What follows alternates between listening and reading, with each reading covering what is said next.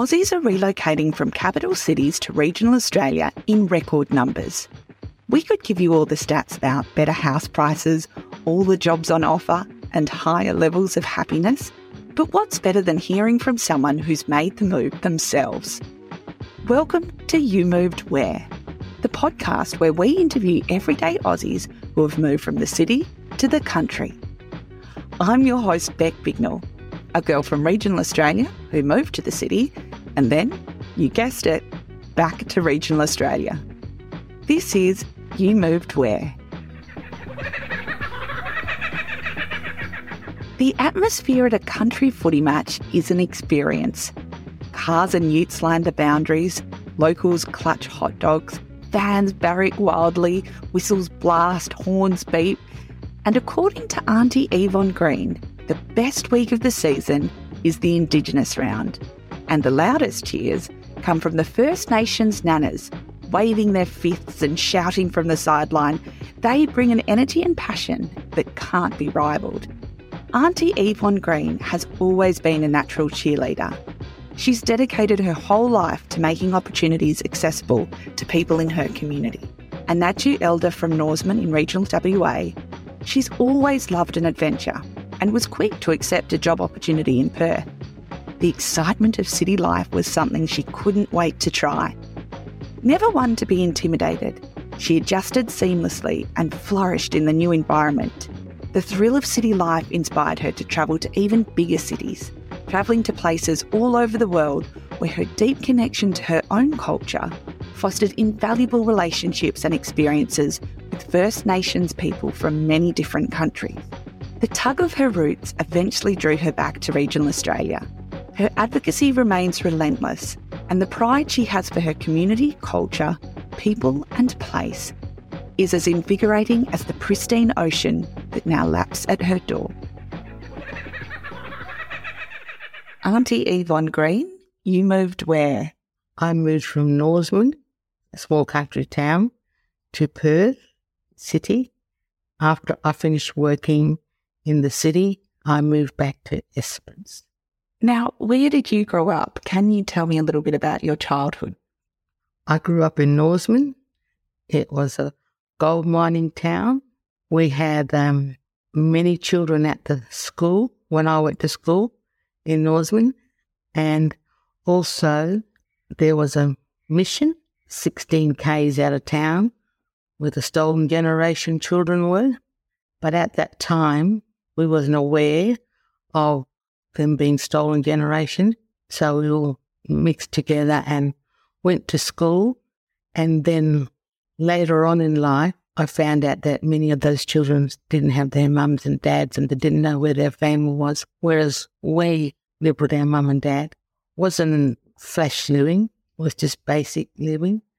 Both of my parents couldn't read and write, but mum was able to sign her name. Dad had to sign his name with a cross.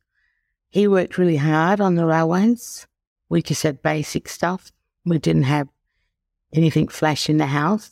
Didn't get a washing machine till later on. Could afford it. There was no car, so had to walk and rely on family to take us. If we wanted to go to the other towns from Norseman, we'd go with family or go on the train or catch the bus. When did you go to move from Norseman to Perth? I was working at the school and there was some job opportunities came up. So I always wanted to live in the city because I love the city and it was all this new big dream for me. So I came to the city. While I was in the city, I had opportunity to get back in the education system, and that's where I stayed in that education system for 29 years. Wow. And when you moved to the city, was it a big change from where you were living in Norseman? Yes, it was big. There were certain groups of people, they had their little groups, Aboriginal groups, and I was with a group we was all affiliated with the same church. That was my little safety net. I rented house for a few years, and then my friend said it's better to buy than rent. So I ended up getting a loan and buying a house, then my other families and my children, they had a place to come to stay when they came to Perth. So it was beneficial for my family when they came down to go to the hospital or just to visit or come for the Royal Show, all these big main events in the life of families. You talked about how you'd always had an urge to go to the city. What about the city was appealing to you? Oh, the excitement, the shops, and just going to all the different places, all that positives. But there's always, on the other side, negative. Even though I worked, sometimes my funding didn't cover me over to the next pay. So I found you had to have money all the time for the buses and the trains, and couldn't get help from anybody because you didn't know anybody. And if you got no money, then you had no money. But there were places, you soon learn places where you can go and get cheap stuff and cheap furniture. There was a lot of those opportunities around. And the bulk pick-up furnished your house out of furniture from the side of the road. That saved a lot of money as well. And what was it like going from a small country town of Norseman into like a really big city where probably it's not like when you walk down the main street of Norseman and you know everyone, you can walk into the centre of the city and not know a single person. What was that experience like for you? It was scary because I used to travel from Armidale on the train. The train was nearly empty because it's the first stop going into the city. Being an Aboriginal person, no one would want to sit next to me on the train. I didn't mind. Sometimes someone would sit, but most of the time they said, oh, an Aboriginal, they just tarred everybody with the same brush. I didn't care because I knew I was proud. I was working and I had a good job. And when I went to work, I had friends that respected me. Yeah, that respected me for who I was. And how did you get into the work that you did working with the Department of Education in Perth? My boss in Kalgoorlie, I worked for him, and then I left and I came to Perth, and then I was working out of school and he found out where I was, and then he asked if I wanted to go and work for him, and we were a team, so I said yes.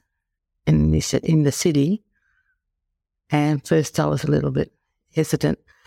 In the city, I'm going to work in the city. Oh, how exciting. And then when I came into the city, I really liked it because I made a lot of friends and my work was really full on.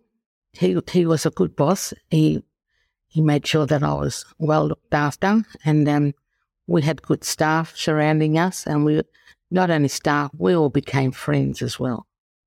And what interested you about education?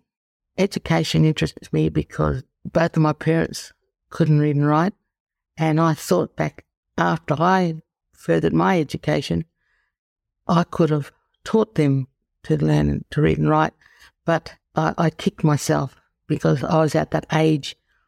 I wasn't aware that I could do that. But now I'm very aware. I help as many families as I can, and I make sure my grandchildren know how to read and write, because education is the key for Aboriginal people for survival. And so you worked in the city and you really enjoyed your career there, and then you moved from Perth to Esperance. Tell me about that. Yes, I retired, so I went back home and I didn't work for about 18 months. I just did odds and ends, and then did a bit of travelling because I always wanted to travel. And then I saw an advertisement in our Nudgee Aboriginal Corporation for employment. So I applied for it and I got that job, and I've been there for 5 years now. You're still working you're working from the regions. Yes. And what's that experience like for you? Well, I'm working for my own group of family It's good work, it's a lot of work and travel. And because I'm knowledgeable with the family groups, so my job is easy. But then, on the other hand, there's a lot of politics, and you've got to be really strong to rise above this politics, because our families, our people, and sometimes, I don't know, because they don't get the opportunity to do, and I got the opportunity to educate myself, get a good job, and travel and have nice things. But that's only through working hard. So Esperance, Kepakul, is known for the amazing natural assets, the beautiful coastline, the Great Western woodlands. Can you paint a picture of what Esperance means to you? Well, Esperance has always been a part of my life. When we were children, we would come down with Mum and Dad. Them days, there were no houses. So we used to live at a place called Bandy Creek and had tents, and we'd go there. Our pop was there and our nan, and they had lots of cats.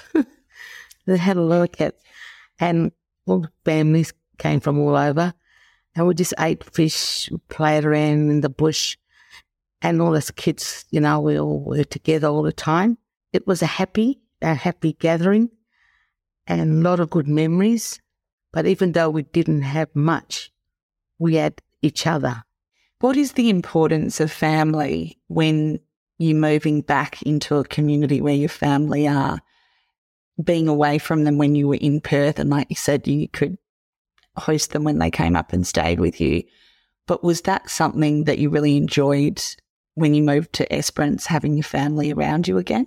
Yes, it's good to have my family around, because I come from a large family, and we were always taught, Mum and Dad, our house was always home for people, not only Aboriginal people. My brothers will bring back people that are broken down on the side of the road or hitchhiker. Mum would put them up, give them a feed, and then they could go on their way the next day. Never turned anyone away.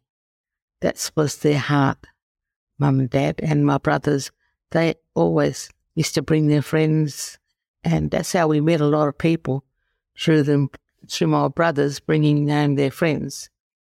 I believe there's a thriving arts community as well within Esperance. Does that sort of bring people together, and is there good storytelling and things like that within the community? Yes, and one of my nieces, Athaline, she's a very good artist, and her artwork is all around Esperance, and we're very proud of her. And some of the young footballers, my grandchildren, they helped to design footy tops for their team, and they did really well, came out really nice. And also at the school, there's a Crontough program where they encourage the students to do art and sport. There's so much now in place for our family, mainly with education. But back in our days, we didn't have any of that. You learnt the way you learnt. Now, because all the different learning styles that our children bring and grandchildren bring to school, probably modern day education now, and a lot of it's hands-on, and the family bonding and the group, and through sport and art. So such a difference from what you experienced when you were growing up. Yes, big difference. And you mentioned football before as well. Yes. Do you feel like sport is a key connector in country towns as well? Oh, in Esperance, all the kids are into sports. The footy season, then it's the basketball season. Yes, the girls, they do really well. And with the netball, all our younger generation, they do excel in sports. And to see them when they're playing as a team, it's really electrifying. And do you go and watch them, sit along the netball court or the footy oval? Yeah. Yeah, sometimes I go, but when we have Aboriginal week, it's just full on. Everybody comes, and people don't understand, but that's Aboriginal week in the goldfields, and all the families and all the different language groups all to get together, and all the boys are out running, playing footy with all their different colours. It's just, you have to be there to see it. And it's similar to like up at North, when they have their footy up there, you see them all proud, clapping and cheering. Yes.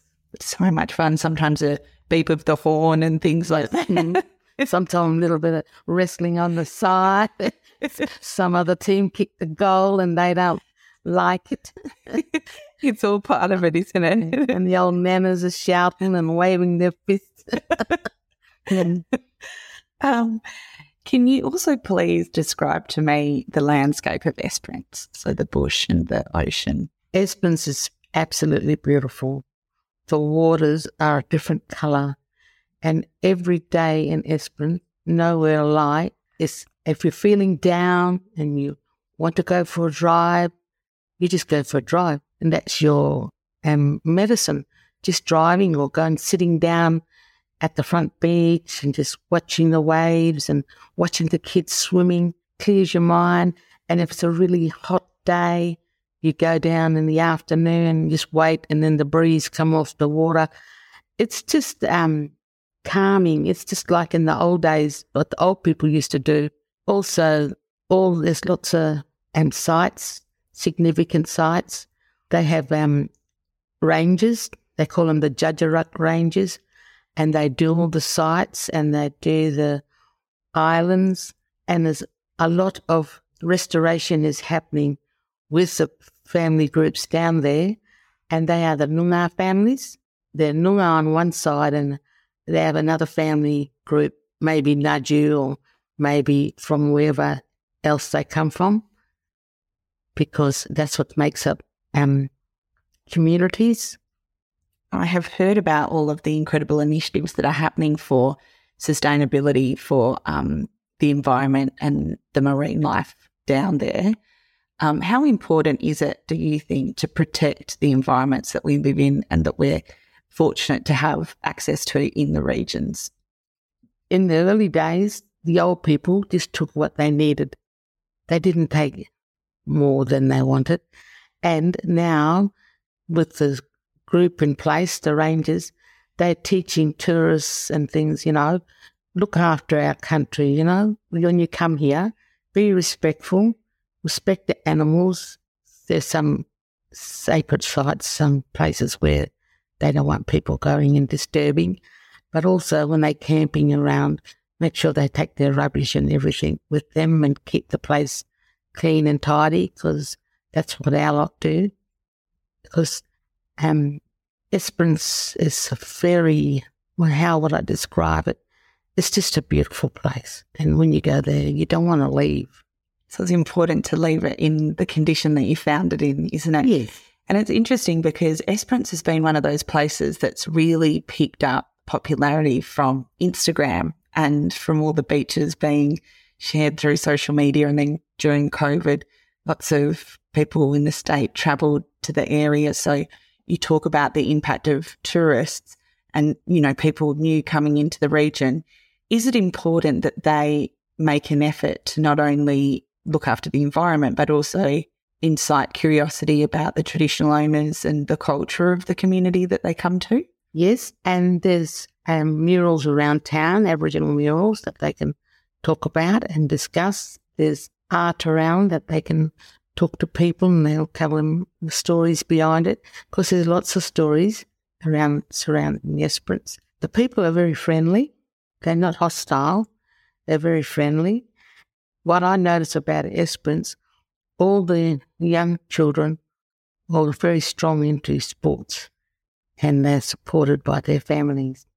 And if people are coming into the community and they do have an interest in wanting to connect with First Nations people and understand more about the traditional owners of the community that they're in, that we're living in, how do you recommend that they make those connections and find out more? Well, the Tourist Bureau has pamphlets and things there, and also there are two Aboriginal corporations in town. One is the Judgeruk, the other one is called Mudja. They're not far from each other, that part of the town where they are, and people are happy for tourists to go there and look at the art, support the community. And Yvonne, over your career, you've done some amazing work to connect people within your own community and also people outside of your community to bring them together. How important is connecting across cultures and across community, do you think? Well, for us to connect cross culture and community, best way of connecting, I feel, by music. As soon as we bring a band or a music to town, everyone will come. They will come and be part of it, black and white. And also, in the sad times, when we have family losses, people come from all over, and that's when the town has a huge population, but it's family coming back and paying respect. But not only that, it's good to have more functions, like more art expos, more family days. Also, I notice with Esperance now, when there's a cultural event happening and Australia-wide, they put banners out, like with the Anzac banners, the NAIDOC banners, and also they got banners of the Noongar Six Seasons. And it's beautiful to drive down the street and you see all these banners all flying in the breeze with Aboriginal art and Aboriginal faces. It makes you feel proud. Even though I'm not a Noongar, I'm still proud because it's still culture. Now, you still enjoy a very active career from Esperance, working for Ngadju Native Title for the Prescribed Body Corporate PBC and Abbott's Trust. How do you make this work from within Esperance? Well, I travel up to Norseman and I travel to Kalgoorlie and Coolgardie. There's a large number of Ngadju people living in Kalgoorlie. So my job is to connect with them, give them forms for filling out for applications, because with the Ngadju Corporation, they have funding available for the Ngadju people, like for education, medical, elders program, so they can access this funding, but they still need to do the paperwork. So the bulk of my work is to go around, visit families face-to-face, explain things to them, make it more easier for them to understand. But some of the families are really educated and they're able to stand on their own 2 feet and do all that too. But there's also families that are struggling. That's important for them to access those funds. And so you're a conduit who's within the community that can also help connect the dots and bring everyone together so that they can benefit. Mm-hmm. And also if they have to go to Perth to travel for medical, we've got to make sure that they have the correct paperwork so that they can get funding to go down and have accommodation and then come back. So it's pretty amazing that you're able to have such a vibrant career from within a place that's 5 hours away from Perth. Do you find that technology and things like that also kind of help you be able to have the same opportunity as what you get in the city? With the technology, it's great because you just go to the office or to the library and just scan and fax it off or send an email straight away. But you still have to wait 3 days for the application to be processed. So that there you can't hurry that up because that's the policies that need to abide by. The travel is hard sometimes. They need that extra funds. Especially a lot of our people have to come to Perth for the medical things, especially the older ones. And a lot of our families have type 2 diabetes. And with type 2 diabetes comes a range of illnesses, heart disease, liver, kidney, dialysis. That's all tied in with the type 2 diabetes. And I believe that your work also involves you facilitating connections and working in country into places like Indonesia internationally as well. Can you tell me a little bit about that? Yes, I really believe that we need to keep that connection that our elders had made with Indonesia many years ago with the sea cucumber. When you look at up in Darwin, up the top end, you can still see that in with the people, their ways, similar ways, and the trading, and that was very important those days, and now it's still important for our lot to go back and communicate with the Indonesian people, because at the end of the day we got similar things together, our ways, and it's important for some of our youngsters to learn how to get passports, learn how to travel, because with me, I travelled in my late 60s. I always wanted to go to America, and then when I retired, I had the money to go. So I went to America first, and I loved it. Then a couple of years, I went back again because I wanted to go to Nashville, and I wanted to go to New York. I did that. I wanted to do that, and I had the money to do it. And it's like a whole new world. And when I went to the Grand Canyon, and I met an old Indigenous man there at the Grand Canyon on that day, I was with the tourist group, and he sort of called me aside and we started chatting. And then he was telling me the real story of the Grand Canyon. He's the true story, and he told me about the levels and the dreamings. And then when he finished, and then I told him about our dreamings in our sky and how it all matched up, because they don't see the southern skies, because all our dreaming stories are in the southern part. They got the northern hemisphere. He was amazed. He didn't want me to leave. So I said, I'll catch the bus. I have to go back. But he just was amazed because we're so much the same. So interesting. So you're able to foster these international connections and also encourage that appetite for international connection with culture in countries far away from Australia, and also diplomacy as well with the work that you're doing, connecting with these countries through your culture and their culture. That's truly fascinating, and to think that that can occur from within Esperance is really exciting. I think that's just an amazing part of the work that you're doing. Aunty Yvonne, what advice do you have for people looking to move to regional areas? I have a lot of good advice, because when I travel throughout the regional countries, towns, and I see a lot of vacant houses, and I see footy clubs struggling to get football players, and education is important for kids, because if they move to these regional towns, the schools are smaller and their children will get the education they need, more one-on-one, and families can join the sporting, bring things back into their life, and staying in the regional countries and still not far from Perth. Like, they can still travel to Perth when they want to go for significant events. But by moving back to the regional countries, it will open up their eyes and show them there are more opportunities in the region, more than in the city. City is fast. Everybody's competing. Yes, you got to have money. But in the regional towns, you don't have to have money. You got food in the cupboard. The kids can walk to school. All that, and you have friends. If there's something happen in the community, everybody supports you. You're not alone. It's not about you being an Aboriginal living in a community. It's about you're part of that community. You belong.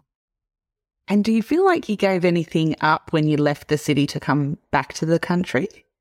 A lot of my grandchildren are still in the city, so I'll come down to see them. But they get the opportunity to come to us on school holidays and Christmas time. But that's okay.